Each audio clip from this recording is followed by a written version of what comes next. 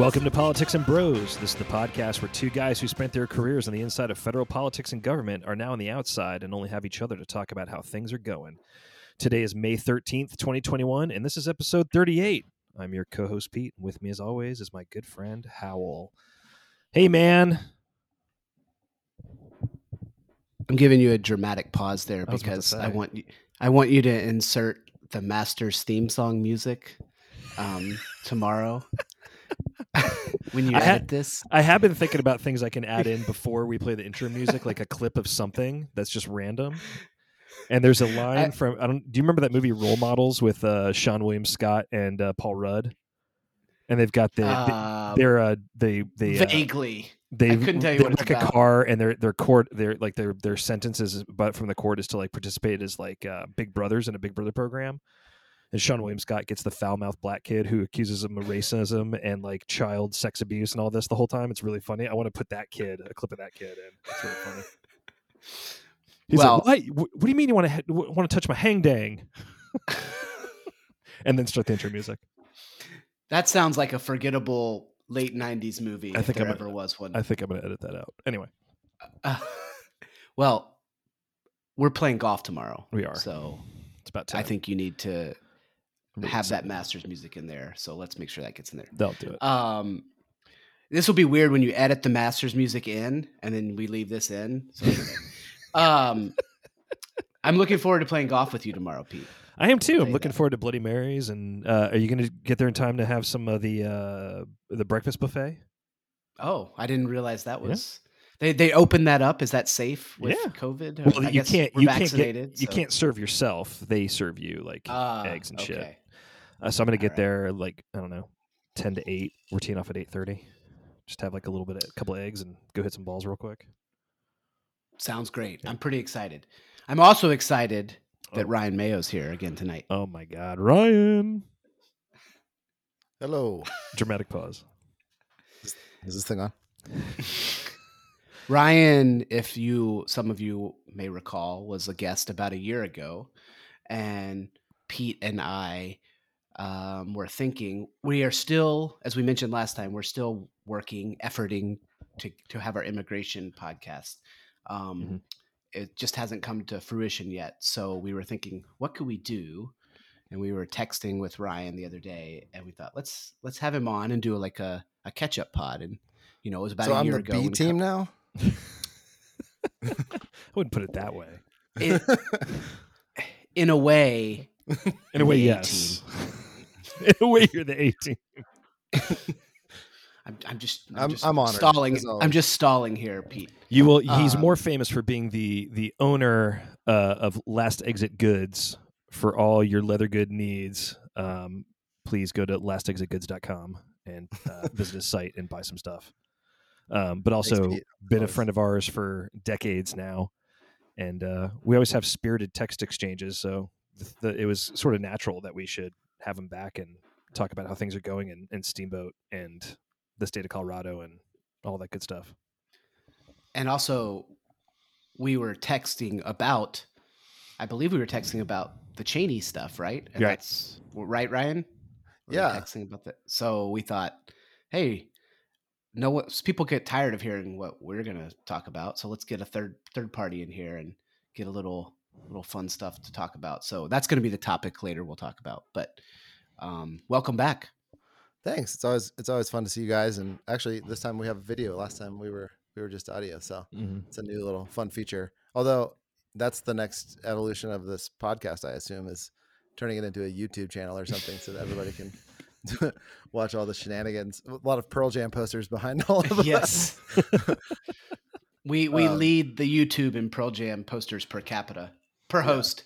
Yeah, I did a Zoom call for work with Governor Gretchen Whitmer of Michigan not too long ago, and I didn't blur out my background, and she at the end of the call she's like, "Now Peter, I just have to ask you, how many times have you seen Pearl Jam?" And we had this short conversation. She goes, "Well, my husband is more of a Nirvana guy." I was like, "What the hell's Nirvana?" She's like, "But I'm definitely a Pearl Jam girl." I was like, "Oh, great." I was like, "Nice." I liked the governor until that moment. You just told me that. Did she just watch what was that video where like it was like a In Bloom? Is it in blue? Yeah, there's Yeah. like they feign like they were on like the Dick Cavett Ed or Sullivan. Ed Sullivan Ed show, Sullivan. and they're like Nirvana. Yes, here they are, the boys from Nirvana. So I hope the Republicans don't use that as oppo against her that she pronounces it Nirvana, but whatever. The Republicans Now in it's Michigan public. have much bigger problems than that. We'll see. Touche. Anyway, I'm just excited. I was trying to remember a minute ago when we were talking about this, like who there was like David Letterman used to have, like when a guest would fall through, he would call like, I'm trying to remember who it was. I think it was Amy Sedaris. She was like always in town, and so they would just be like, "Hey, Amy, come on down," and so she would just be like the fill-in guest on Letterman. So like, yeah, I'm honored to. You're taking that role. I don't know. Well, just you guys are obviously Letterman, so. Well, it's better than. Did you hear? I assume you heard the episode with Quinn, where he mentioned Trump used to be like Larry King's kind of like one of his go-tos when people would fall through. Oh, that's right. So that's funny. We could call you our Trump. Okay, thank you. Yeah, just here for the ratings. I have some fun Trump stories. When I used to work in New York, like the beginning of my career in magazines, and we used to host like I worked for Elle magazine and Premiere magazine, which was the movie magazine. So we'd have a lot of these like parties for any variety of reasons. And so my job as like a 22-year-old publicity like associate manager or whatever was to like build the guest list for all these parties. And in New York, you'd have all these like famous party crashers. And a lot of the party crashers would be like just like ne'er-do-wells that would just you know them by face. And so you'd always have to kick them out.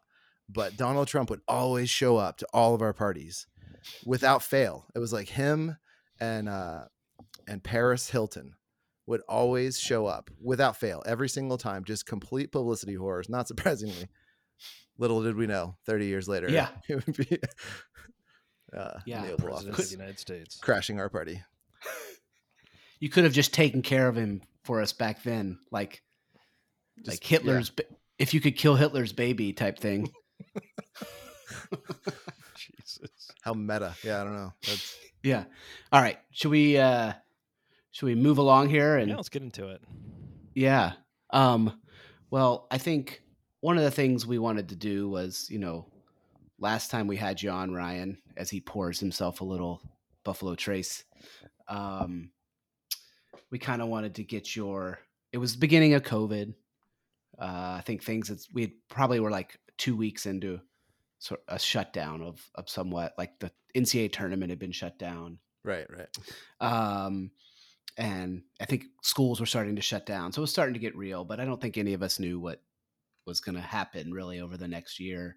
But we kind of asked your perspective as a Colorado resident and small business owner and, what you were thinking. And I think maybe we'd like to, kind of get your perspective from, how Colorado's been faring over this last year. I was looking at the numbers of like deaths per million.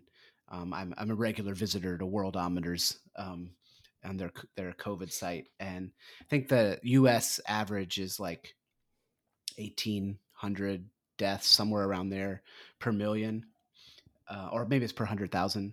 I can't remember. It doesn't matter. But Colorado is significantly below that. They're at like 1,200. So, it seems, and I drove through Colorado on my way back from Utah over the winter, and it seems like Colorado has done a pretty good job with COVID. Is that true? And why do you think that might be? I think so. Governor Jared Polis, he's I think done a pretty good job. All things considered, I haven't really followed the statistics all that closely. I mean, thinking back to a year or whatever it was last April when I was on last time and we talked about just kind of the state of it, all felt like we were looking into a crystal ball and trying to predict what the next, 3, 6, 9 months were going to be like. And, now a year into it, it's like, wow, like we've come a long way in so many ways and we've still got a ways to go, obviously. I think for the most part, our vaccination levels are really pretty good.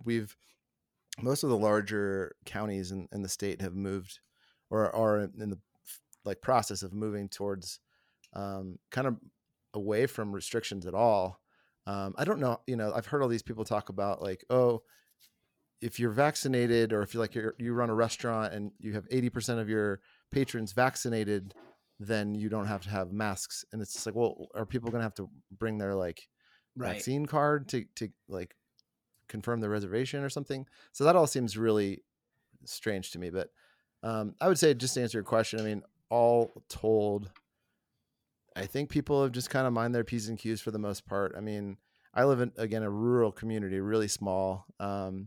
People are pretty spread out. I mean, even going back a year ago, people kind of just, I mean, with the exception of schools, which are obviously shut down, and people started playing golf a lot. People were mountain biking and hiking and fishing and being all outside. I mean, our summertime tourism was nuts, man. I mean, like I don't have the statistics, but just from an anecdotal standpoint, driving downtown and looking around at like our shops and at the grocery stores, and like you go to the liquor store and they're cleaned out of like, hard seltzer. And it's like, okay, people are here, they're camping, they're utilizing our public spaces and having trying to do what they can. So all told, I mean, I think a lot of the fear this year was, as we're a resort town and dependent on especially the ski community, the ski economy, whether or not we could get through the season. We cut our season short last year in 2020, the last like 6 weeks, which unfortunately for us was like one of the bigger surge periods for us, like spring break. So we get tons and tons of people coming in. And then, so yeah, they put into place, I would say restrictions, but they weren't like overt, totally over the top. You had to wear a mask in the lift lines, and they reduced capacities on like the gondola. Really is the only chairlift that was not open air. But other than that, I mean, we survived the season. I mean, it was cool. Like some of the ski patrol would come and do like, there's a gondola squares where you kind of wait in the maze for our main gondola that moves the most people out onto the mountain, like early in the morning. And they would have like this ski patrol guy, who's from Alabama, and he has this like really cool accent, and he was just running shtick on the adjacent stage. And I liked the way he was doing it. He was basically saying like, thank you so much for being here. Thank you for wearing your mask. We know it's a pain, but you're helping us all keep our jobs, and all of us continuing to ski and ride this whole season. And if we can stay open, then we all get to have jobs and we all get to have fun and do the best we can. It's not ideal, but this is the best we're doing. And thank you for obliging, because we get a lot of Texans and Californians, and, I would see varying degrees of compliance out there on the mountain and stuff. And I know you spent some time out in Utah, so I'm sure you have your perspective on that too. But, for that to be behind us is pretty cool. Like that made such a difference in our economy, obviously. And, for us to be able to get through that, I think is a big win. I don't think there was any ski resort that I even heard of that even shut down all that much. Like they have like little outbreaks of staff or this and that might impair certain aspects of things, but never shut it down to like everybody to tell them to go home or whatever. So Colorado is a pretty healthy state, I would imagine. Right? I think it ranks up there. Yeah. Do you know what like population wise, like, is it younger? Does it skew younger than like some states, like maybe southern states? Or that's a good question. I mean, I wouldn't have the statistics off the top of my head, but I would say yeah. I mean, the vast majority of the state's population lives in Denver, Boulder, Fort Collins, and Colorado Springs, and then the rest of the cities around the state, and that's all concentrated within like along I-25, basically within 100 miles, right? Mm-hmm. And so that's the vast majority of the state, probably like 75-80%, and then the rest is like rural. To the east we're basically Kansas. East of Denver is just the plains. It's just nothingness. And then to the west you have the mountain communities, and they're all very small. So I mean, if you think about a healthy community, a younger community, a largely outdoors driven entertainment scene and activity scene, combined with being somewhat socially responsible, that's probably about the best case scenario you can think of for COVID. In Utah, they weren't necessarily socially responsible, but they're extremely healthy and young. And so they had a ton of cases, but they didn't have a lot of deaths.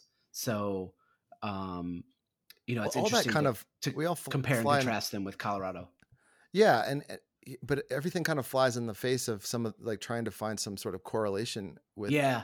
that stuff. When you look at like Florida or like even Texas, right? It was like, boy, they told give everybody double birds and told everybody to, go F themselves. We're going to operate like we're Florida, and still their numbers were never really off the charts either. I don't particularly think of that state as incredibly healthy or a population that takes all that great care. I mean, they have an aging population, like all South Florida's like, but it is warm all year round. Yeah. Warmer. So there's a factor. Yeah. Probably. Yeah. I mean, so here's the numbers. Colorado is 43rd out of 50 states in deaths per million at 1,138. Utah was only 703. Of course, they have about half as many people as So 43rd, Colorado. meaning like we're 7th from the worst, or we're 7th from the best. Yeah. Oh, so wow. yeah. And Utah What was number one out of curiosity? Well, here, what the best. Oh, the best. Yeah. What would you guess? What was 50th? I don't know. Hawaii, maybe. Yeah. Yeah. Hawaii, Vermont, Alaska. The outside or very spaced out, right? Yeah. Or very sparsely populated. Yeah, like Wyoming. Yeah. I'm sure it was up there too. Yeah, they were 38th. Yeah. Of course, they probably had some outbreaks from the Sturgis rally. People coming back from that.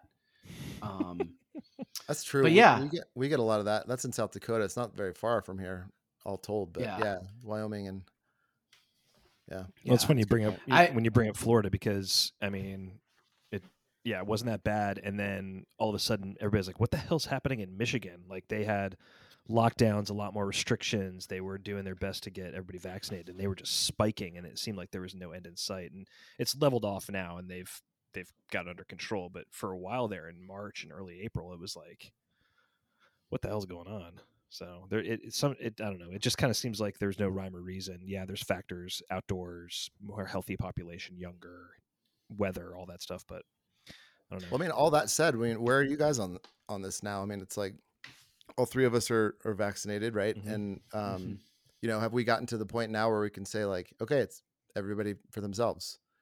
Like you made your choice. How's the next like 6, 8, 10, 12 months go for everybody? Like, have we reached the time where we can remind people that there just are no guarantees for safety in life? Yeah. Like you can't depend on the government to say like, oh, this is the way you're going to stay safe. And you can die from walking across the street and getting hit by a car or COVID. That's becoming the narrative too, because there's, some of it's unfair, but a lot of it actually does have, is a valid argument that Fauci's kind of been all over the map, especially in the last couple of months with what's the restriction going to be? When do you still need to wear your mask? How often, even if you're vaccinated or not vaccinated, all these things. And there's people that are just like, that are starting to take on that mentality. Like, fuck it. We're going to live our lives again as close as we can. We'll still be careful. But I mean, my wife went out to dinner for the first time with a friend of hers last Friday, and the place was jam packed. And she was like, you couldn't get a table. People were everywhere. They did have like some plexiglass dividers, by the bar, but that was pretty much it. Everybody's sitting at tables and they're not wearing their masks anymore. You assume a lot of those folks got vaccinated, but who knows? Yeah, the vaccination card is interesting.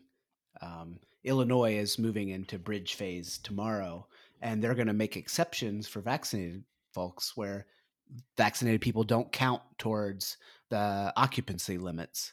And it's like, how is a restaurant going to verify and count? Why someone could just walk up and say, I'm vaccinated. And hell, I mean, just photocopy a card and write your, you know what I mean? Like, yep. Yeah, it's not like but a hologram or something. yeah, right. There's no, yeah, exactly. There's no, it's not like getting a passport, right? Well, did you Like an see actual today? passport. It was either So- today or yesterday. Somebody in the government, I don't know what agency it was, but they put up a PDF template of the vaccine card, and people were just printing it off and writing in, and they had to pull it down. So yeah, I it's- mean, I doubt it's too hard to get a copy of that. That template right now.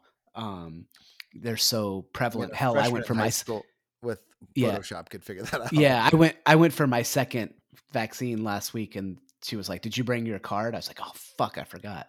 And she's like, "Oh, don't worry, I got another one for you." I'm like, okay, so nah. I mean, they So- gave me my card before I even got the shot. Like, she was like, Yeah. "Oh, did you bring your card?" And I said, "Yeah." And then she stamped it, and then I had to wait in line to get my shot. But I was like, well, I could have just as well. I could just walk out. Here. Yeah, I think, like you said, Ryan, people are made their choice, and like we live with people who don't give their kids measles and mumps shots, you know, unfortunately, and we go on with life, and occasionally there's a measles or mumps outbreak somewhere, and we're just gonna have to do that with COVID. You know, it's Yeah. gonna be like there's an outbreak, and kids have to go home from school for 2 weeks, and then, you know, like it's just you know, we're never, it's like the flu, you're never going to get rid of it completely, so you just have to accept that there will be thousands of cases here and there, and there'll be flare-ups, but generally we'll take precautions, and I assume some people will continue wearing masks in crowded places. Like, we're basically like Asia now, where people will be wearing masks, but I certainly plan to. I mean, the CDC today said if you're fully vaccinated, you don't need to distance or mask indoors. Yep. You know, I don't know if I'd feel comfortable going to a Pearl Jam concert indoors right now. Probably Sign me the would. fuck up. Yeah, exactly. Probably would. Yeah. Because you know, but I hope to be put in that situation where I have to make that decision soon. Yeah, I'm like 4 weeks past my second shot, and I had to fly to Houston last week. My grandmother passed away, and that was the first time I've been on a plane in 15 months. And we went to, like, when we were in Houston, Texas is a different ballgame, of course, but like we were in restaurants. We were, you know, just everybody was sort of like over Felt it. normal. But I was just like, well, you know, like there's nothing more I can do. Like I've done everything that I can, and I feel confident in medical science that I've taken the right precautions. I've gotten through the worst of the transmittal phase, and I've been vaccinated, and it's just like, what more can I do? Like, there's no guarantees in life. Risk is everywhere, and I don't want to live through another year like we did. Yeah. And so, you know, again, like I really wish there were more people that bought into all this. It's too bad we've, you know, just become like a culture of, you know, disbelievers, and anything that someone says becomes politicized. And so, you know, I wish we could get to herd immunity through vaccination, but in the absence of it, it's just like, well, my perspective is just kind of like, then fine. We all are adults, or hopefully, and we made our decisions. And I hope that medical science protects me as much as they can. The anti-vaxxers are never going to go away. They've just gotten their voices amplified, and there's, you know, all the vaccine hesitancy. It's not like, you know, I still hear from people like, I'm not getting the shot. I never got sick. This isn't real. I was at Home Depot buying some French doors for my office a few months ago, and the guy was like, I'm not getting a vaccine. Why would I do that? I'm like, why wouldn't you do that? And he's like, I didn't get sick. This isn't a real thing. It's basically the flu. I was like, okay, man, whatever you say. But those people have been there forever. They just feel like they can come out of the woodwork now and be more open about their views on vaccinations. And it's not just COVID. It's, you know, it's everything else. The whole, you know, autism crowd, and who thinks, you know, all the child vaccines cause autism. They're loving this. They feel like they've got a platform now. I agree. I mean, I know a lot of people that think they had it and thus having, some antibodies. Mm-hmm. And I wouldn't place them in sort of like they think vaccines for measles or whatever cause autism. But yeah, I think there is a level of skepticism from anything handed down by the federal government when they're like, oh, what, we're look at the trail of where the money has gone. And it's just like, okay, like I don't want to engage Bill in Gates? those kinds of, yeah, well, yeah. I don't know if you guys, but my cell signal has gotten so much better since I got my vaccine. Getting a lot more ads for Microsoft products. What's going on here? Yeah, so strange. Yeah. Well, we kind of got a little sidetracked there talking about COVID. But Sorry. No, it's fine. No, we like to just go where we'll go where this goes. The other thing I just wanted to, before we get to our favorite politician, Lauren, how do you say her name? Boebert. She would, well, in politics and bros, it could be Boebert, I guess. Boebert. How do you say it? It's Lauren Boebert, I think. Yeah. Boebert. Boebert. Okay, Boebert. And we kind of before the show, talked about whether or not we should talk about it. But Colorado did have another shooting. I thought it was worth, how did Coloradans react to it? Was it like, this is our, we're going to be known for this? It's a very Coloradans love their guns, right? It's a very gun, I would say a responsible gun community for the most part. But there have been quite a few over the years. I mean, I think probably if you ask people to name the mass shootings in America, they would say Columbine, Aurora, and now maybe this. Yeah. It was pretty unfortunate and kind of came right after Biden was inaugurated. So it was like, okay, we're back to this discussion again, and immediately went to like, everyone scattered to their political sides. But I don't know, do you have thoughts? I mean, yeah, Columbine, I was a senior in college, and I covered it I was a journalism major, and it was a newsworthy event, and I wrote for it. You can still find articles I wrote on the internet and stuff. It's weird, but yeah, that I think was, it's so hard to think back to that time, but I feel like that was one of the, if not one of the most, I don't know what the right word is, notorious mass shootings. It wasn't the first, certainly, in the United States, but it was well covered, right? It was in an idyllic suburb of Denver, South Denver, a town called Littleton. I actually have friends that went to Columbine. And yeah, I think so. It got mainstream attention. Certainly everybody knew that high school, and their, and that's a weird thing. It's a pretty small little town, so yeah, we've learned the hard way about being kind of a center of the attention on the mass shootings. You mentioned Aurora, the theater shooting, which I forget. I think that was like 15 dead there. Columbine was 15, I think, with the shooters. I think Aurora was more. Right. Aurora might have been 12 or something like that. That was the Dark Knight. Yeah, the Dark Knight. Yeah, it's weird. I mean, I think it was a couple years ago, because it's 99. 12 dead in Aurora. Yeah, so in 99 was Columbine. So 20 years ago, the 20th anniversary was a couple years ago, I guess. And there was that girl from Florida, I think.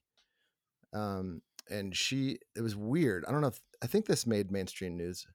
There's this girl who was like 18, and she was like obsessed with the shooters from Columbine, and she flew from South Florida or something to Denver, and had made some comments online on social media or something that she was going to like commemorate the shooters, and she was like almost like an unhealthy worship of them. And so when that made the announcement, I think the Colorado Bureau of Investigation put that out there and shut down every single high school in a 50-mile radius of Littleton, including Columbine. but like it wasn't just Columbine. And then they found her, and everybody was like, she's on her way, and like all these reports, they had all the news people going after it, trying to like interview her and find her and stuff. And like they found reports that she had bought a shotgun in Denver, and it was like, oh my God, this is, and it was like playing out in real time, you know, social media and all this stuff. And it was just like opening up old wounds. It was like this crazy thing. It ended up being fairly non-eventful. I mean, she ended up committing suicide in like the national forest near Littleton. But it sort of just brought to light all this like real vulnerability that everybody feels about high schools in general, about children, and about the susceptibility of a lone person who could just be nuts that could make an impact right away. And the notoriety is short-lived as it is, because it's become so rote, right? It's become something we're so accustomed to and numb to, that even the one recently, like what is it, like a month or two ago in Boulder at the grocery store, which was another, was that 10 people, something like that? I mean, just heartbreaking. It's just, I mean, that was obviously wasn't a high school. That was like, well, okay, everybody was fearful about going to school. Everybody's fearful about going to the fucking movie theater. Now everybody's fearful about going to the grocery store. Yeah. It's just like nothing is sacred. Nothing is like it's terrorism, because, you know, when you look at statistically, like, no, going to the grocery store is not, you know, the lethal experience that you perceive it to be after seeing something like that, because it's dramatized. But I don't know. I would say that, you know, I don't consider Colorado to be all that much of a gun loving state comparative to, like, I mean, I grew up in the deep South. It's just like, that seemed to me like a more cultural thing. I know there's probably a healthy level of gun ownership in this state, but yeah, it is weird, because especially the one in Boulder, I mean, that has some of the most restrictive gun laws in the whole state. And the guy that committed all that worked or lived in 30 or something miles away. I think he was in a little town called Arvada, and the rules there for where he purchased his gun, which was like a semi-automatic. It looked like a what do you call it, like an AR, but it was like a pistol. AR-15. I think it was a pistol, but it was like a souped up pistol. Yeah, with like a stock on it for a shoulder, right? Whatever. But anyway, yeah. So I mean, it just, you know, talks about the, like, well, one city doesn't protect itself with its own gun laws when you have adjacent cities and counties that are easy to abide by. And so, yeah, it's just, it's too bad. It is, unfortunately, yeah, to your point, like, it has become a household calling card for the state as being a place centered in so much tragedy, obviously, which is too bad. We have a lot more to offer than that. Pete and I are familiar with gun violence in Chicago, not personally, but like, and also, you know, similarly, Indiana has much looser gun laws than Chicago. Gary, Indiana is like what, 30 minutes away or something like that? Yeah, the Indiana border is about, Indiana border is like a 10-minute drive from downtown Chicago. Okay, there you go. Yeah. And so, you know, that's the reason why, you know, there needs to be, at least in my opinion, there needs to be at least something federally to standardize, because like you said, in Colorado, I think I heard something about their assault weapons legislation had just kind of like unwound or something, like 3 weeks before, or had been overturned by a federal court or something, because it violate. And, you know, it's just like, if we don't have something standardized across the country, then the person can just travel 30 miles or 50 miles or however far they want to go to get that weapon they need and then bring it back. So it's, I don't know, Pete, you're probably the most ardent Second Amendment defender here. it's like the pro-life, pro-choice argument. It's not the thing that I hang my hat on as a conservative. I just, I used to shoot I don't think guns. anyone here is anti-Second Amendment, for the No. record. I mean, I used to shoot guns with my it's dad. just- We'd go quail and pheasant hunting in North Georgia, but with shotguns. But I mean, and I was a Boy Scout, but I mean, I was never a big thing in my life and still isn't. I do think that the anxiety, I mean, it depends on where you live. There's a, at least where I live in Chicago and in Oak Park, the anxiety of gun violence is like through the roof. Like anytime on the Facebook pages for Oak Park, all the Oak Park residents' Facebook pages are like, did anybody hear those 6 loud shots? And it was like, calm down, it was kids doing fireworks. It's like, it's always the first thing they think about when they hear any noise. It's like, oh my God, there was gunshots. And we're close to a West Side neighborhood that is known for violence and not safe things after dark. But it's just, it goes to show the anxiety level on gun violence is through the roof in some places and more so than others. But it's sad. Yeah, I mean, I think in general there's a lot of pent up frustration and all that. I only can hope that we can weather through some of this stuff as things start to go back to a semblance of normalcy. I unfortunately shudder to think about the kind of mental health struggles that have not been dealt with that will rear their heads. I've only just been watching random social media videos of people going nuts at baseball games where they'll somebody will talk shit and then come over and fucking cold cock them, one section over, and you're just like, Jesus, what is going they're like, oh yeah, they've been stuck in their house for a fucking year. It's a good point because there was a bunch. I mean, there really were. They were all kind of bunched together in February and March. These mass shootings, the one in Atlanta at all those massage parlors, the Colorado one in Boulder, and there was one other one. Anyway, but there's been a lot. I mean, we had one in Colorado Springs the other day, at a birthday party. Yeah, it's because people. I mean, I do think that does play into it that the mental health, general mental health of the country has been degraded so much because they've been freaked out for 15 months because of a pandemic. And it's not to make excuses. I mean, you still shouldn't go out and shoot up a grocery store, but I think that does play a significant role. And I've been worried about, my youngest son, who is a year and a half and has barely had barely any exposure to any people outside of our little family pod. Anytime he goes somewhere where there's more than 10 people, he loses his mind. So I worry about kids. I worry about people who've been stuck in their homes for so long, and it certainly does play into it. But well, I mean, yeah, I think in general, I mean, I know I don't remember the statistics, but it was domestic violence was way up last year. A lot. I mean, the divorce rates have gone up. I mean, Bill and Melinda Gates, for Christ's sake. I mean, if they can't stay together, well, there's no hope for any of us. I mean, if those two nerds can't pull it off, if $130 billion doesn't keep you together, what fucking will? Yeah, Bennifer are back, so there's hope. Hope that true love will win in the end. Oh my God! What the fuck? Well, thanks for sharing that. I know it's a little dark, but it definitely was something that I've said this before. It's something I think we just need to continue to talk about and sort of talk through and process because it's super important. And I'm so concerned, the fact that my children have to do active shooter drills in school.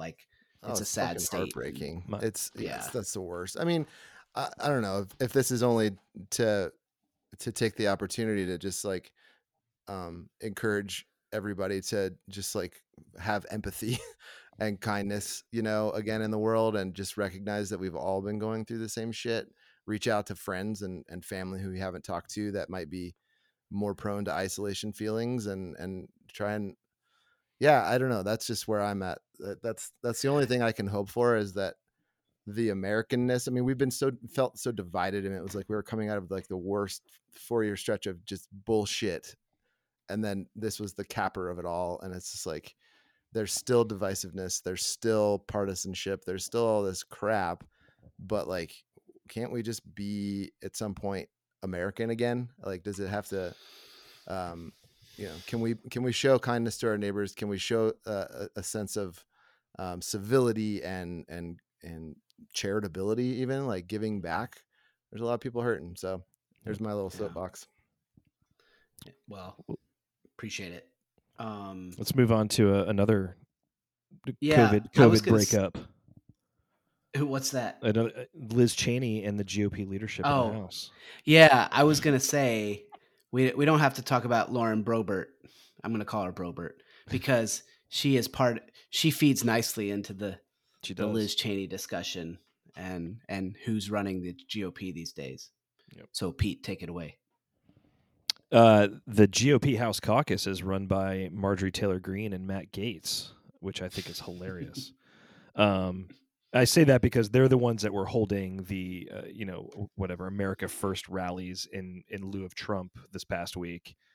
You've got Marjorie Taylor Greene chasing down Alexandria Ocasio-Cortez on the House floor every single time there's a vote, and to the point where AOC had to move her office, has enlisted the help of Capitol Police to keep Marjorie Taylor Greene away from her. But those are the people that are your brother-in-law liked to tweet today that said they got a quote from AOC that said, "I used to bartend. These are the types of people we used to have to throw out of the bar." That's what she said about Marjorie Taylor Greene. Matt said that he retweeted good. That, or he liked the tweet. That's funny. He liked it. Yeah, that's funny. Yeah. I mean, it's true. It's but, she's a drunk at a bar. I mean, she really is. But I mean, it is interesting that she has not been reprimanded. I mean, I guess by the GOP at least, she has not been reprimanded. Yeah. Yet Liz Cheney, who is arguably one of the most conservative, principled Republicans, and voted that way, has now been had her wrist slapped and her leadership position revoked. Well, I mean, see, this is where you guys might think I'm a little crazy and maybe even a little Trumpian. I think she probably should have been kicked out of leadership. I mean, not the way that she was, but her job is as the conference chair. The conference chair is the person that does all the messaging for the caucus, for the Republican or Democratic caucus, whichever party it is. And she's not doing the job. And she can say all these things about Trump. She can talk about, fighting against the big, and highlighting the big lie and pushing back against his tweets and the election and all that. But at the end of the day, that's not her job. Her job is to message why Democrats and Democratic policy, Biden or Pelosi's, is not moving America forward or making America more prosperous or whatever. And she's not doing that. And she's lost the faith and trust of her caucus. So she should be voted out and have somebody else put in.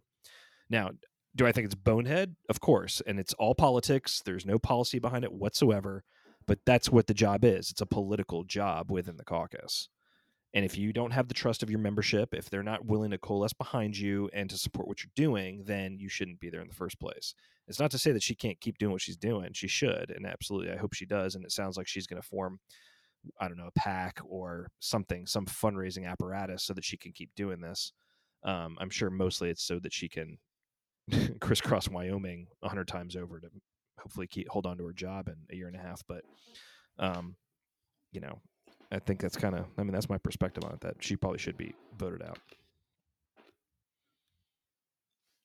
Ryan? You make a good point. I mean, whether or not this was politically driven in terms of her strategy, whether or not her next stop or next aim is the White House or some other, mm-hmm. I can't put it past the idea in this clown show that we live in, that everybody's figuring out the best way to get press and losing her seat, or her whatever, comes at a, if that's the cost for her to get exposure and to set herself aside as in her own brand of conservatism, mm-hmm. that could even peel off the GOP. Or I've seen somebody even refer to like the Taylor Greene and the Matt Gaetz like Trump arm as like the GQP. Yeah. I thought that was kind of funny. Yeah. So you know, to me, it's all politically motivated, and she has an end goal in mind, and so does everybody else. I mean, it's like Taylor Greene and Matt Gaetz and Lauren Boebert, even, that's just like who has zero redeeming qualities, zero experience. I mean, she literally had to take the GED 3 times, and you know, I think I wrongly assumed at one point, I think Pete, you called me out on it. It was like when she was going through this, and I was like, I can't believe someone with so little experience, so zero experience. She has no experience whatsoever in anything really. Restaurants, that's about it. Crime. She's got a rap sheet, but I was so astounded that somebody could end up in a congressional office without such experience. And Pete was like, yeah, there's a lot of fucking morons that wear the lapel pin. And I was like, oh, well, okay, that's probably true. There's a lot of them. And there's probably a reason why like a congressional term is 2 years, I guess. It's a you know, maybe not such a hard bet. You're not stuck with a senator for 6 years. You know, it's like they're 2 years and gone if they suck, or if nobody likes them, or they could be like, who's the lifelong? Is it Grassley? That's well, he's a senator. Oh, sorry, not Grassley. There's some congressional aides that have been Feinstein. Yeah, there you go, Dianne Feinstein. She's like 96 years old, isn't she? Yeah. So anyway, I that's all to say, Cheney, I think, has the opportunity here to you know, set herself aside. I think it's brilliant. I think it's a great PR move. And you know, the cost of her seat was a small price to pay for further fame and getting her name further. Although I saw today that Jeb Bush's son, what's his name? George P. George P. has soundingly, it seems like he's got some Trumper talking points that he's taken to the Cheney effect, which I'm a little surprised by, but he's probably got an agenda as well. So. He's been trying to set himself up for something in Texas for a while now. I mean, he is a statewide elected official in Texas. Isn't he from Florida? No, he is, but he went to college in Texas and he's spent his entire professional life there.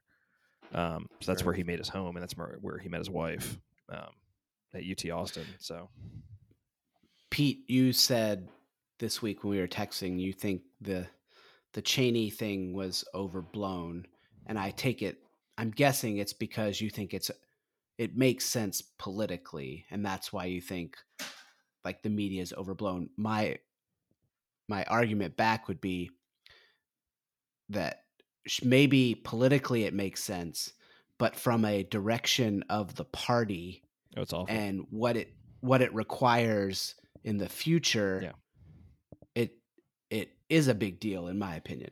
No, I agree, and I think Liz Cheney, Adam Kinzinger, you know, even like a new member like Peter Meijer in Michigan, they're all battling for the soul of the party to try and bring it back.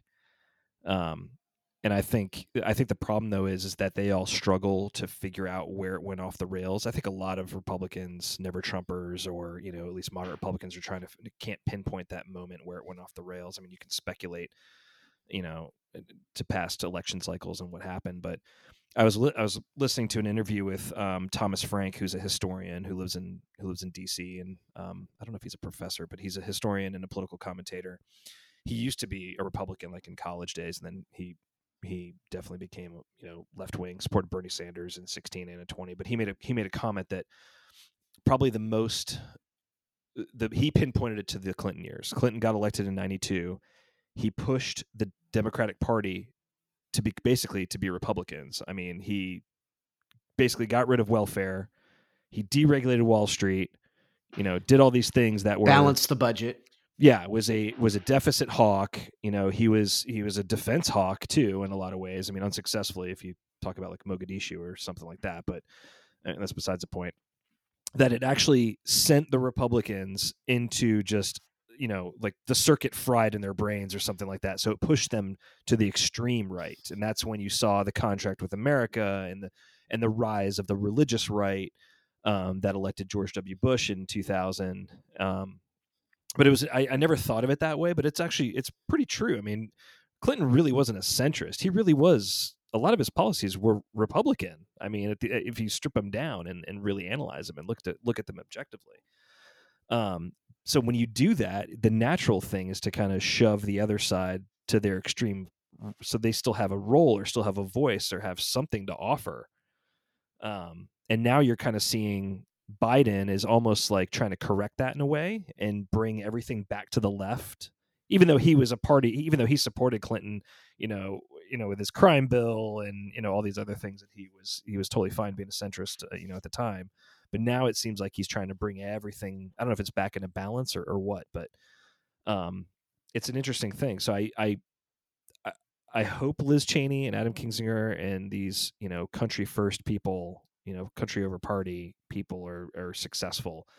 But that's just not where the Republican caucus is in the House. And they need to lose more elections to realize that they need to change their narrative and change their policy focus and to finally get rid of Trump. And, you see it, like Senator Bill Cassidy from Louisiana, he was quoted saying, I think it was yesterday, it might've been today or yesterday, Donald Trump will not be our nominee in 2024.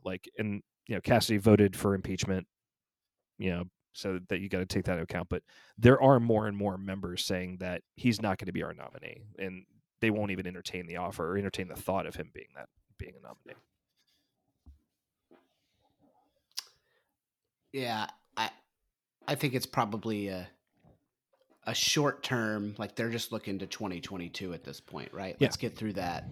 Let's retake the House. Which they might. They've got a better than 50-50 chance of doing it. I was wondering, should we go on record right now and be like, is the House going to flip? I think, or set the odds for the House flipping in 2022. But we can hold that for another day. What really, and I talk to you about this all the time, Pete, when we used to have lunch, is like, what really gets me is that this is, as you said, it's all driven by politics. Yeah. And I don't see any leadership. I see people respond. It's very similar to we need to strengthen our election voting laws because people have lost faith in elections. Well, why did they lose faith in the elections? Right. Because Donald Trump and many of the Republicans were casting doubts on what was going on. And it was this bad feedback loop where you had to strengthen the voting regulations because you were telling people that they were weak in the first place and that there were irregularities. It's very similar in this instance where, they could be pushing. Well, first off, Donald Trump is the one who keeps raising the election. And every time he does, Liz Cheney says there was no fraud. That's the big lie.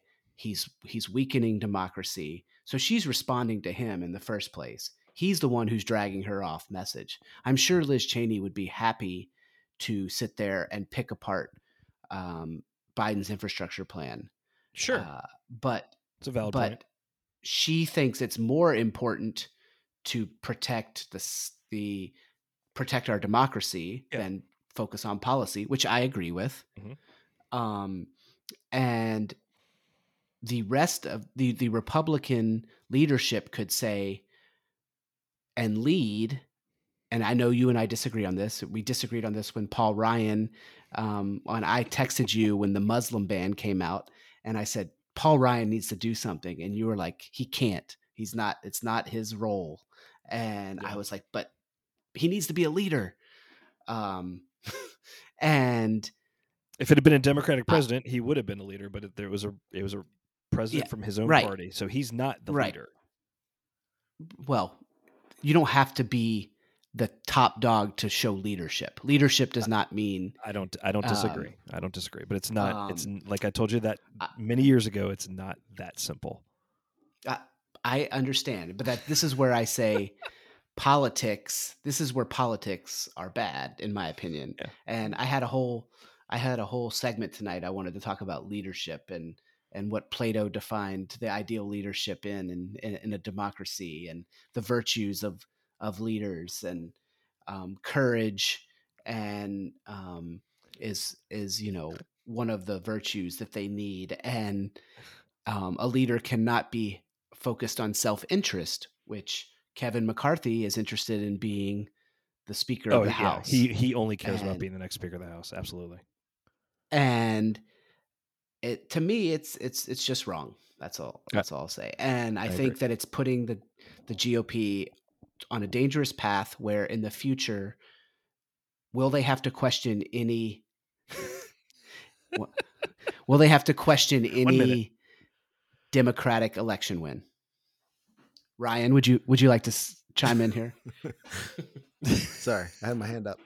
Well, I was just going to say, to your point about just like these refrains about election fraud, and it's like I started to liken the Donald Trump rallies, which have apparently been, that strategy has been picked up by so many as a effective means of politicking.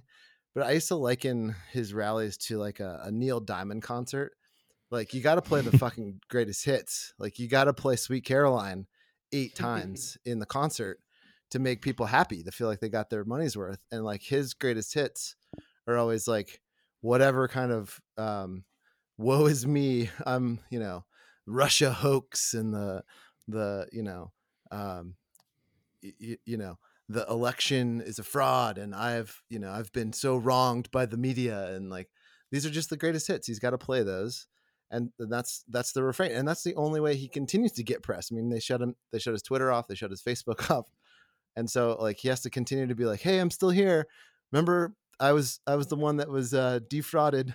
Like, Joe Biden shouldn't have won the election, so that like he can hang on to some semblance of control, I guess, over the party as being the de facto leader and potential, I don't know, could you call him the presumptive nominee? Maybe not. I know we're not predicting 3 years down the road or whatever, but that to me is just this whole continued clown show. I think you can call him the presumptive nominee until he actually says he's not running. I mean, I don't think he will be the nominee, but I think it is safe to call him that until he says definitively that he's not going to do it. But I mean, it's a cult of personality too. I mean, he's not, the reason why he's got so much control is he got so many people to buy in, and like it or not, there is valid. He did have a point when he would talk about the press is out to get me, because they botched so many stories early on in his presidency, the Russia hoax or the Russia narrative for one, that people, they did not botch the Russian narrative. I will push back on that. But they did. Honestly, the way the press presented it, they botched it, and they totally fucked up. And what did they botch? That any of it was any of the accusations that were made towards him, the golden showers, the Steele dossier, none of that stuff was ever confirmed and never proven to be true. And in a lot of cases, it was proven not to be true. No one said it was true. They said that a dossier, but it was presented. But it was presented as true. It was presented as fact. Rachel Maddow went on her show every night to say that exact thing. But the point being, how I don't think you can't say Rachel Maddow represents the press any more than Tucker Carlson represents the press. It was an example. But the point being is that it gave. We'll have another episode where we to talk his about supporters. It gave them enough to hang on to, that this guy. And I know it's bullshit. Shut up. I know you're about to say something. Thank you. It gave them enough to hang on to that and say that this is why America sucks, and we need to have leaders who fight for us, like Donald Trump, even though he didn't fight for a goddamn thing. And I love seeing the talking points now about, equating Biden's first 3 months in office to Jimmy Carter's 4 years in office, with inflation, unemployment, skyrocketing deficits and debt, which are not his fault. Gas crisis. It's like, people, I mean, and as soon as I saw the debt and deficit talking point, I forget who put it out. One of the congressional Republicans did. I want to be like, really? Where were you the last 4 years? And these are people who were in Congress during the last 4 years. So yeah, it's all bullshit. But the point being is that the sycophants, and I will say that to the average Joe Blow voter who voted for Trump, they felt like he was wronged, and they felt like they had enough evidence to do it. And some of it's bullshit, some of it might be true, but that's why they still can't let it go, and that's why he still has a platform, because they feel like he can still make his case, or he should be able to still make his case. And we'll return to Crossfire after a quick word from our sponsor. And what about, I mean, also, honestly, too, like there are people who think like everything was all fucking hunky-dory in Israel, between Israel and Palestine, and now that Biden's in office, all hell's breaking loose. I mean, the three of us know better, but people who don't really think that. They think that Biden did something. Lauren Brobert. Oh, she got tweeted, an opinion. Oh my God. Yeah. She thinks Joe Biden needs to act strongly. I don't know what that means, but right. It means jack shit. It does mean jack shit. But the point of all this is that the inmates are now running the asylum, Pete. Liz Cheney was an adult conservative. I agree. Who was principled. I agree. And the control of that party has been completely ceded to the crazies and Trump. And my only question going forward is it going to drive enough people away where it potentially threatens their opportunity to take back the House in 2022? Well, I mean, I think polling data will determine all. And if they really see the polls, and there's some people you're never going to change, like the Marjorie Taylor Greenes and Matt Gaetz, the Boebert, they're not going to change. They're going to. We're calling her Boebert. Any of those America First Trump people are not going to change. But they're the rank and file who actually care about their districts, the people who really think they can win, like Alyssa Schlotkin's seat. They're going to see that polling, and they will tone down. Well, I hope they will tone down their rhetoric. But it also depends on, if they do something where they're, I guess, ceding that Biden is the president and that he won the election, then which McCarthy only did like day before yesterday, right? As they should, that may lead to Trump attacking them in a primary, and then the Republicans may end up nominating someone further to the right. And then they just give that seat back to Elisa Slotkin or someone like her. Exactly. Which is what I think could happen. I think more and more Republicans that are polled is a smaller and smaller sample size. I think less people are self-identifying as Republican these days. It's the same, but it's also the same people who tell Alexandria Ocasio-Cortez to shut her mouth on the Democratic side. Those centrist Democrats who can't go full bore on a green New Deal. Because they know that they're going to get they're going to lose their general election because they're only in they're in a swing district, or maybe a Dem +1 or Republican +1 district. Like I said, if I were a voting member of Congress, I would never have voted to replace Liz Cheney. But also, I have the unfortunate distinction of working on the Hill for 12 years and understanding, or at least sympathizing with, the politics that these members have to deal with. And that's why I said that she should be removed, because, and so I'm too close to it. Maybe I'm not the best person to opine on it.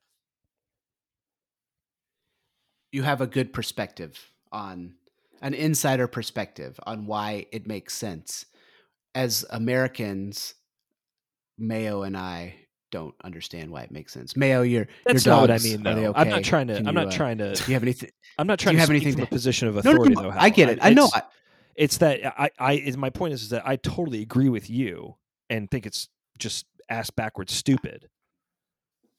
But anyway, sorry, Mayo.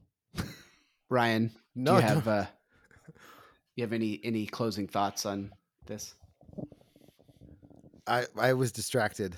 My two puppies was a. Oh, you have two puppies now. I knew you had one. I didn't know you had two. Yeah, it was. We were under duress after After the loss of our 15-year-old Golden in November, just everybody was devastated in COVID, and we decided 2 puppies was a great idea. It was the fucking worst idea in the world. I saw Quinn got 2 like not too long ago too, and I almost was like, no, like head him off. Puppies are hard. Oh my Puppies God. are. It's like having a kid, a baby. It's like having a baby. Yeah, to some degree. Yeah. I did not need any of it. They've just been going bonkers downstairs. One of them started barking, and the other one started barking, and I was embarrassed. Sorry. And I didn't hear a thing. So I was muted, thankfully, but okay. I felt like that guy. Well, Pete and I can continue to argue if you would like. That's been the best part. I mean, I've listened to the whole thing. We finally found the topic that we can silence all of your critics that say that you guys are just like an echo chamber for the mainstream media. The same perspective. Yeah, we don't bring anything new. Yeah, I don't know. I thought it was. We actually wanted to talk about Liz Cheney last week when we recorded. We didn't get around to it, but it kind of exploded since then. I didn't think at that point that she was going to get removed, but yeah, they've kind of chosen their path, and I think you've seen some people say this could force a reckoning within the GOP, where Liz Cheney kind of forms this kind of faction, this truth faction with like Adam Kinzinger and some other folks that are principled conservatives. This is what we're gonna represent Republicans in this way, and if we lose our primaries, then so be it. But we're gonna be who we are and what we believe in. And I certainly, for one, would rather have people who stand by their ideals and are principled than a cult of personality. I mean, it's worth workshopping, right? I mean, seeing if there's still an appetite for that. Like, to me, this all seems very, planned, and I'm hopeful that they're just out to like test the waters here, whether or not there's like still a tolerance for good old fashioned the grand old party, whether or not everybody wants to just go to the fringes and just for whatever the sake is, for like the fuck you to the federal government or the big government idea or the control or whatever it is that is the woe. I mean, did you guys check out that HBO documentary on QAnon? I watched like the first 2 episodes. Okay, watch the whole watch the rest of it. It was really fascinating to me. It explained a lot to me in terms, and I know you can kind of say what you will about documentaries and having an agenda or whatever, but to me, I was introduced to this concept of LARPing, live action role playing, and that it's like I grew up in the South, so I immediately went to like that's what like the Civil War reenactment guys that we used to see like running around Atlanta on like weekends and stuff, like this live action role playing, and it's like that's what politics has become. But and all of these, like Lauren Boebert is a perfect example of it. She is somebody has and I don't know who or what, but groomed her or pinpointed her as somebody who can use those trigger words like radical left and Second Amendment and freedom and all these trigger words that's all she has to say. She never has to. And now as an elected official, she can take the Cory Gardner, our former Colorado senator who used to be famous for never showing up in district to meet with his constituents, holding town halls he would never announce when he was coming back to Colorado, much to the dismay of his constituents and the media and anybody who wanted to hold him to task on anything. But Lauren Boebert has done the same thing. She will only show up back in district to like in secret and meet with like certain PACs or agenda sort of folk that are aligned with what she's doing, and then she can go back to just governing or being a congressional representative from Twitter. And that seems to be where we are today, this live action role play. And it explains a lot, because it just seems like a great way to be notorious. And, you know, Lauren Boebert happened to be able to look enough like Sarah Palin to resonate with that brand, to resonate with that group. I mean, no one had ever heard of her in our town. No one had ever seen her. She showed up on posters looking like Sarah Palin with literally the only word on her poster next to her was freedom. That was her platform. It was. How can you argue with that? It was quite something. Yeah. People stand for freedom. I stand for that. Yeah. Anyway, I think that's just, so to the Cheney point, it's like to see something go back to a center right. I don't know if that's more applicable to her, to test that, to see if that's right.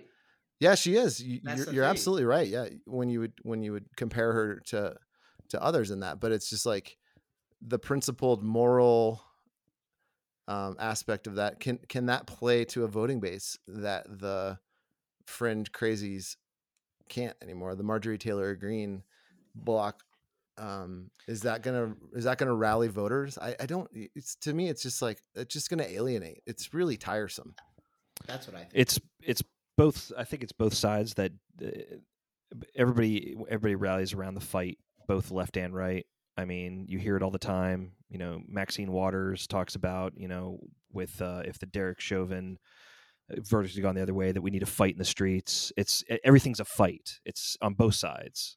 There's no just normal talk about, okay, what do we do next? It's like, okay, let's get ready to fight. And, you know, the freaking Trumpies are that way. The Black Lives Matter people are that way. Antifa, the Proud Boys, it's all about fighting now, fighting for whatever. And, you know, pick your buzzword, freedom or, you know, democracy or whatever it is. And without actually having a real policy thing to rally around and debate. I miss the good old days when actually there were debates and ideas were exchanged and you stated your case. You know, I had a boss, when he wanted to pass a bill, he did 30 town halls in 4 days around his district to get everybody to rally behind him. Like, that's awesome. But that doesn't happen anymore. Like you said, nobody shows up in district anymore. Nobody does town halls. Nobody actually does listening sessions. It's, Yeah, because I mean, if all else fails, then you have a future career on some fringe, you know, network like Newsmax or OANN or something like that. I mean, it's like Lauren Boebert has, when you see her, like, she ran a restaurant that's basically like Hooters with the wait staff packs heat over in a little town called Rifle. I shit you not. That's the whole that's the whole gig. They are not known for their food, I'll tell you that.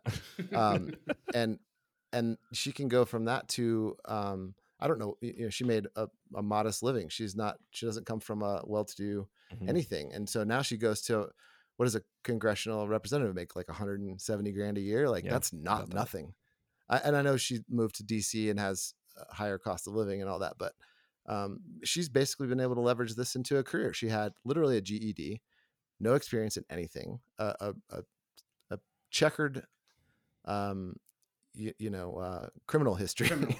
And now she's someone who's taken seriously and gets airtime, and it's just like, how in this, when, I guess it's back to the idea that, like, when was America ever a meritocracy? But it's just like, now it's just a fucking reality TV show. It's like, if the Kardashians can be the case study for everything and become billionaires, and, you know, people don't want to work because they can just, like, buy GameStop stock or Bitcoin or Ethereum or something and be, you know, overnight become, you know, make the right move. And now all of a sudden, like, they don't have to work because they made a shit ton of money in this random, like, internet centered thing, and they can just spend all their days on the internet.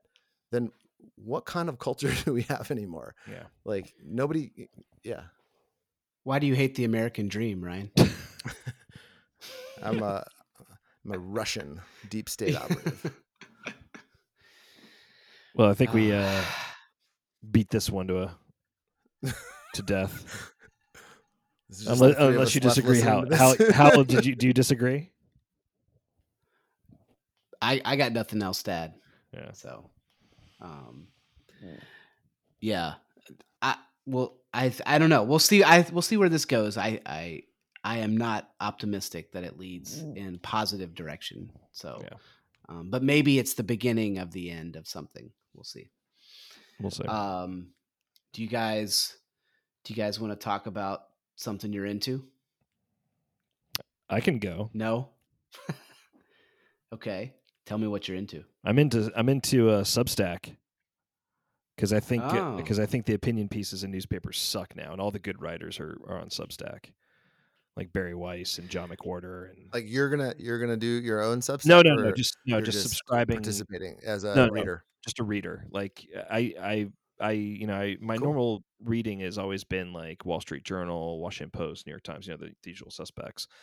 But none of those pieces anymore really do it for me, and they all kind of feel not manufactured, but everybody's kind of saying the same thing. At least on Substack, those writers are able to take risk because you're subscribing to them. You're not subscribing to New York Times. What does Substack offer that's unique? It's just like why couldn't someone just blog or just send out a newsletter? Yeah, it's the same thing. I think that platform, doesn't it give you the option or the opportunity to monetize it though? Yes, it does. Where you can, so it's a platform not unlike whatever Squarespace or something where you can host your blog, but you can also charge a fee for it to monetize it. Yeah. Sort of like, I mean, I agree. I think this era of media has, you've taken, in the old days, it used to be this sender receiver model, right? You had a limited number of outlets, like the network news, newspapers, this and that. Those were the senders, and the receivers were the you and me, right? Yeah. And now you can cut out the middleman, like especially if you can build a name for yourself. It's not unlike podcasting, right? You can, you don't have to go through anybody. There's no gatekeeper that tells you cannot do this. If you can build an audience, congratulations. Like you can monetize it, you can enjoy it.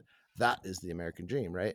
There is an internet provider, and a cell phone is basically your cost of entry, the barriers to entry. So I'm with you. I think it's awesome. I also think that mainstream media, I mean, I have a journalism degree. I still believe in the idea of that profession. It's certainly been, what's the right word? Bastardized by, certain people that claim to be journalists, that are more pundits or opinionators. And so it takes away the idea of good reporting, right? And reporting has always been paramount to any, it's the, what is the fourth estate, right? It's reporting on, the eyes on the government, the eyes on those that have power. It's a checkpoint. And I still believe in that concept.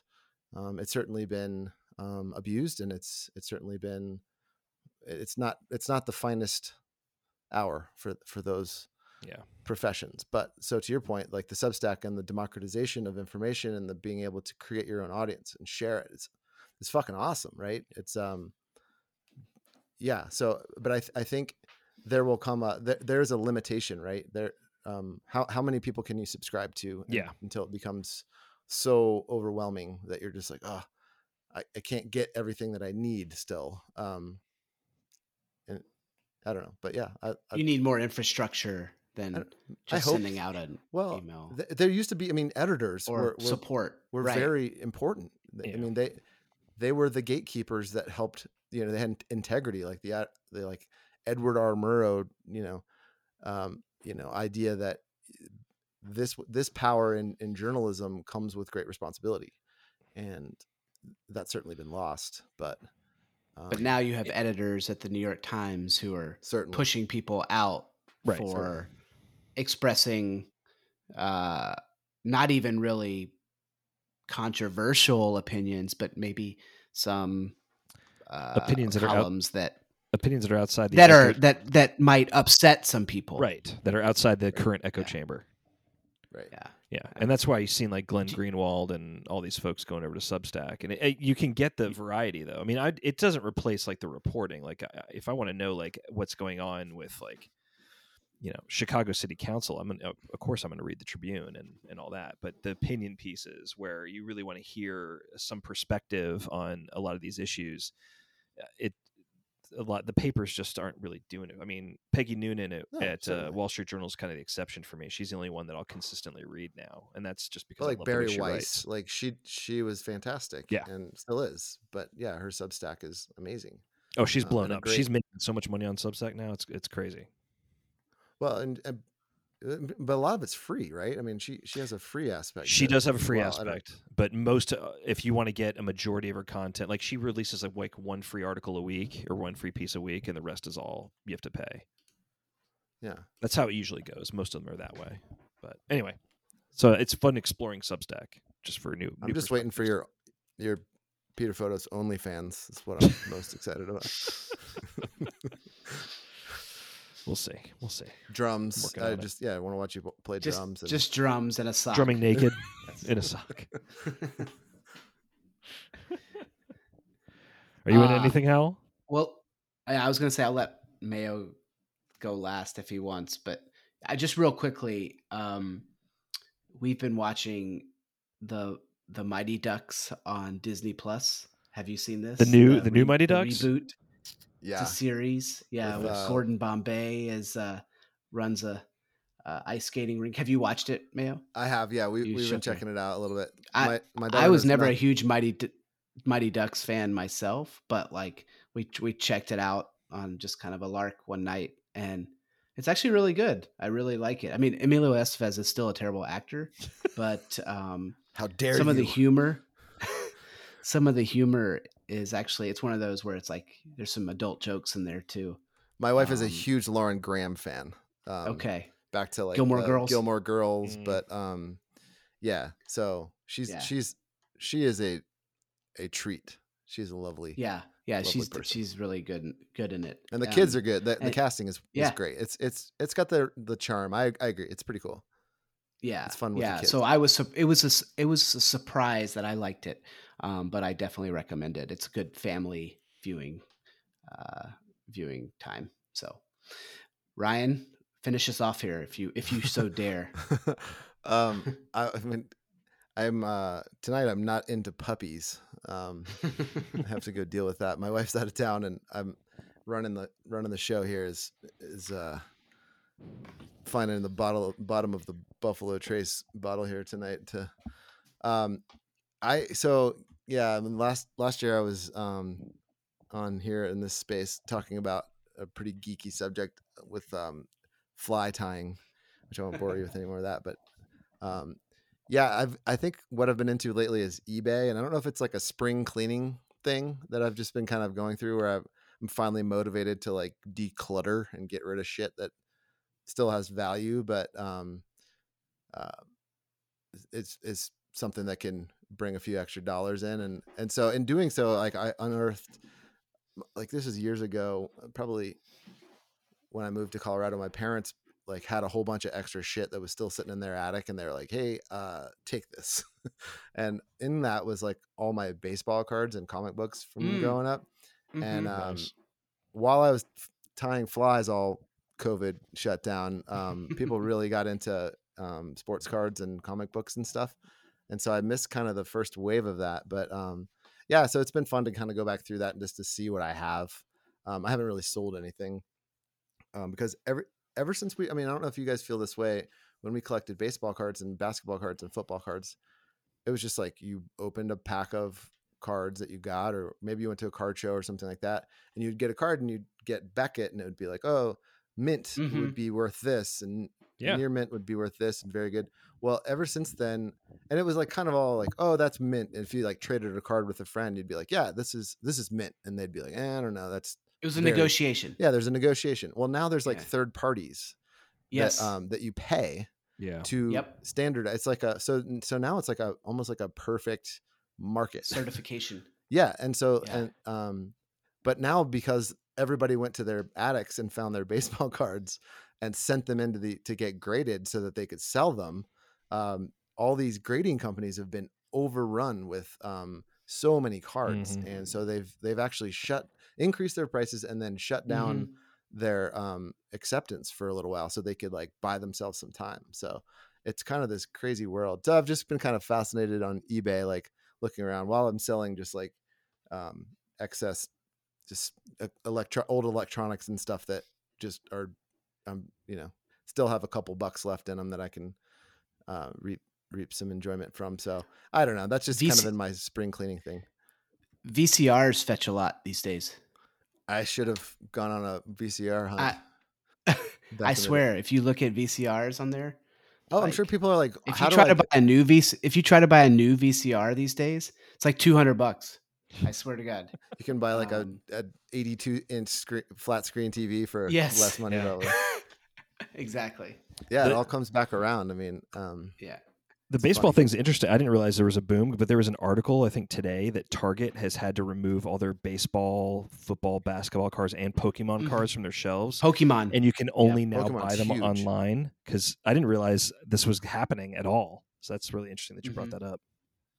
Yeah, I mean, it's again kind of a geeky undercurrent, undertow of our culture, but it's become huge. It's funny. So yeah, I don't know. It's kind of occupied more. I mean, it's funny because it's like some sort of an asset, right? It's like, and I guess that's why we invested in baseball cards when we were kids. It was like the first time we would be like, oh, there's rarity, it has scarcity, it has value, and over time, maybe this would increase in value. And it was like, I don't know. I don't think our parents were like necessarily trying to teach us something, but they were. I mean, it was just something we did. It was like around sports. Yeah. But like we weren't all that good about maintaining the integrity of the card. People are putting them in like their bicycle spokes and like, playing, creating like little mock lineups for your baseball team and, throwing cards around the room. And it's like, now it's like, if a card is not in the most pristine quality, then it's almost worth nothing. Where like you find out like Michael Jordan's, right? And that's like, or what were the ones that sold for astronomical rates lately? Like Tom Brady rookies and stuff sold for like $3 million. LeBron's card just sold for like LeBron's, a couple million. like there's a couple million. So, but like those are like the tens, right? Out of a scale of 1 to 10. The ones that are like 7s and 8s, if a 10 sells for 2 million, the 7s and 8s will sell for like 1,000. It's like, so crazy. There's this huge disparity in like, and it's all dependent on these third parties. It's just really, it's really funny. So yeah, I don't know. From an investment standpoint, it's fascinating to me that like it comes around. And so I just going back through and like we grew up in this really strange era of when it was really hot, baseball cards were especially, and they were printing just shit tons of like 88, 89, 90, 92, all the way through the early 90s. And so those cards are not very valuable because they printed so many of them. But anyway, we're in the era when Upper Deck debuted, Don Ross. I remember. And there was a not too far from Holy Innocents. There was a baseball card shop on Roswell Road near Chick-fil-A, just outside the perimeter in that shopping center, and it was like all these rare baseball cards. I used to go there a bunch with friends. Yeah, I remember going to like baseball card shows and stuff, like meeting like Willie Mays, Nolan Ryan. Like they would show up at card shows and like sign Pete Rose autographs and stuff. My uncle gave me a Pete Rose baseball. I found it when I was looking through all this shit. But it's cool. Like I actually I'm kind of in the process of during my spring cleaning is I'm trying to create some more room. I'm gonna put some shelves up, but I want to like display some of that stuff. Like I have some cool old memorabilia that's like fun to look at. It's like cool. I don't know. Like it. Still trying to keep things I'm still at home more often than not. So looking forward to traveling though. Hopefully we can get back to shows and stuff. We still have a lot of time to make up for. Yeah. Yep. Sure. Totally. Well, thanks, man. All right, boys. Thanks for joining us. Having me again. Yeah. Appreciate it. Follow us at Bros Politics. Listen to us on Spotify, Apple Podcasts, and Amazon. And hopefully we get to go to a casino. If anyone wants some 35-year-old baseball cards, they know where to go. These right. You want to give people your eBay handle? Yeah. No, Just go to Last Exit Goods. He'll throw some in with free Nolan Ryan 60s era cards. Purchase of a more wallet. like free Bruce Benedict 1988. Oh, they do have nice. some cool Donruss. old Braves. Bob it. Horner, Dale Murphy. Oh. All right. Thanks, guys. See you guys. Cheerio.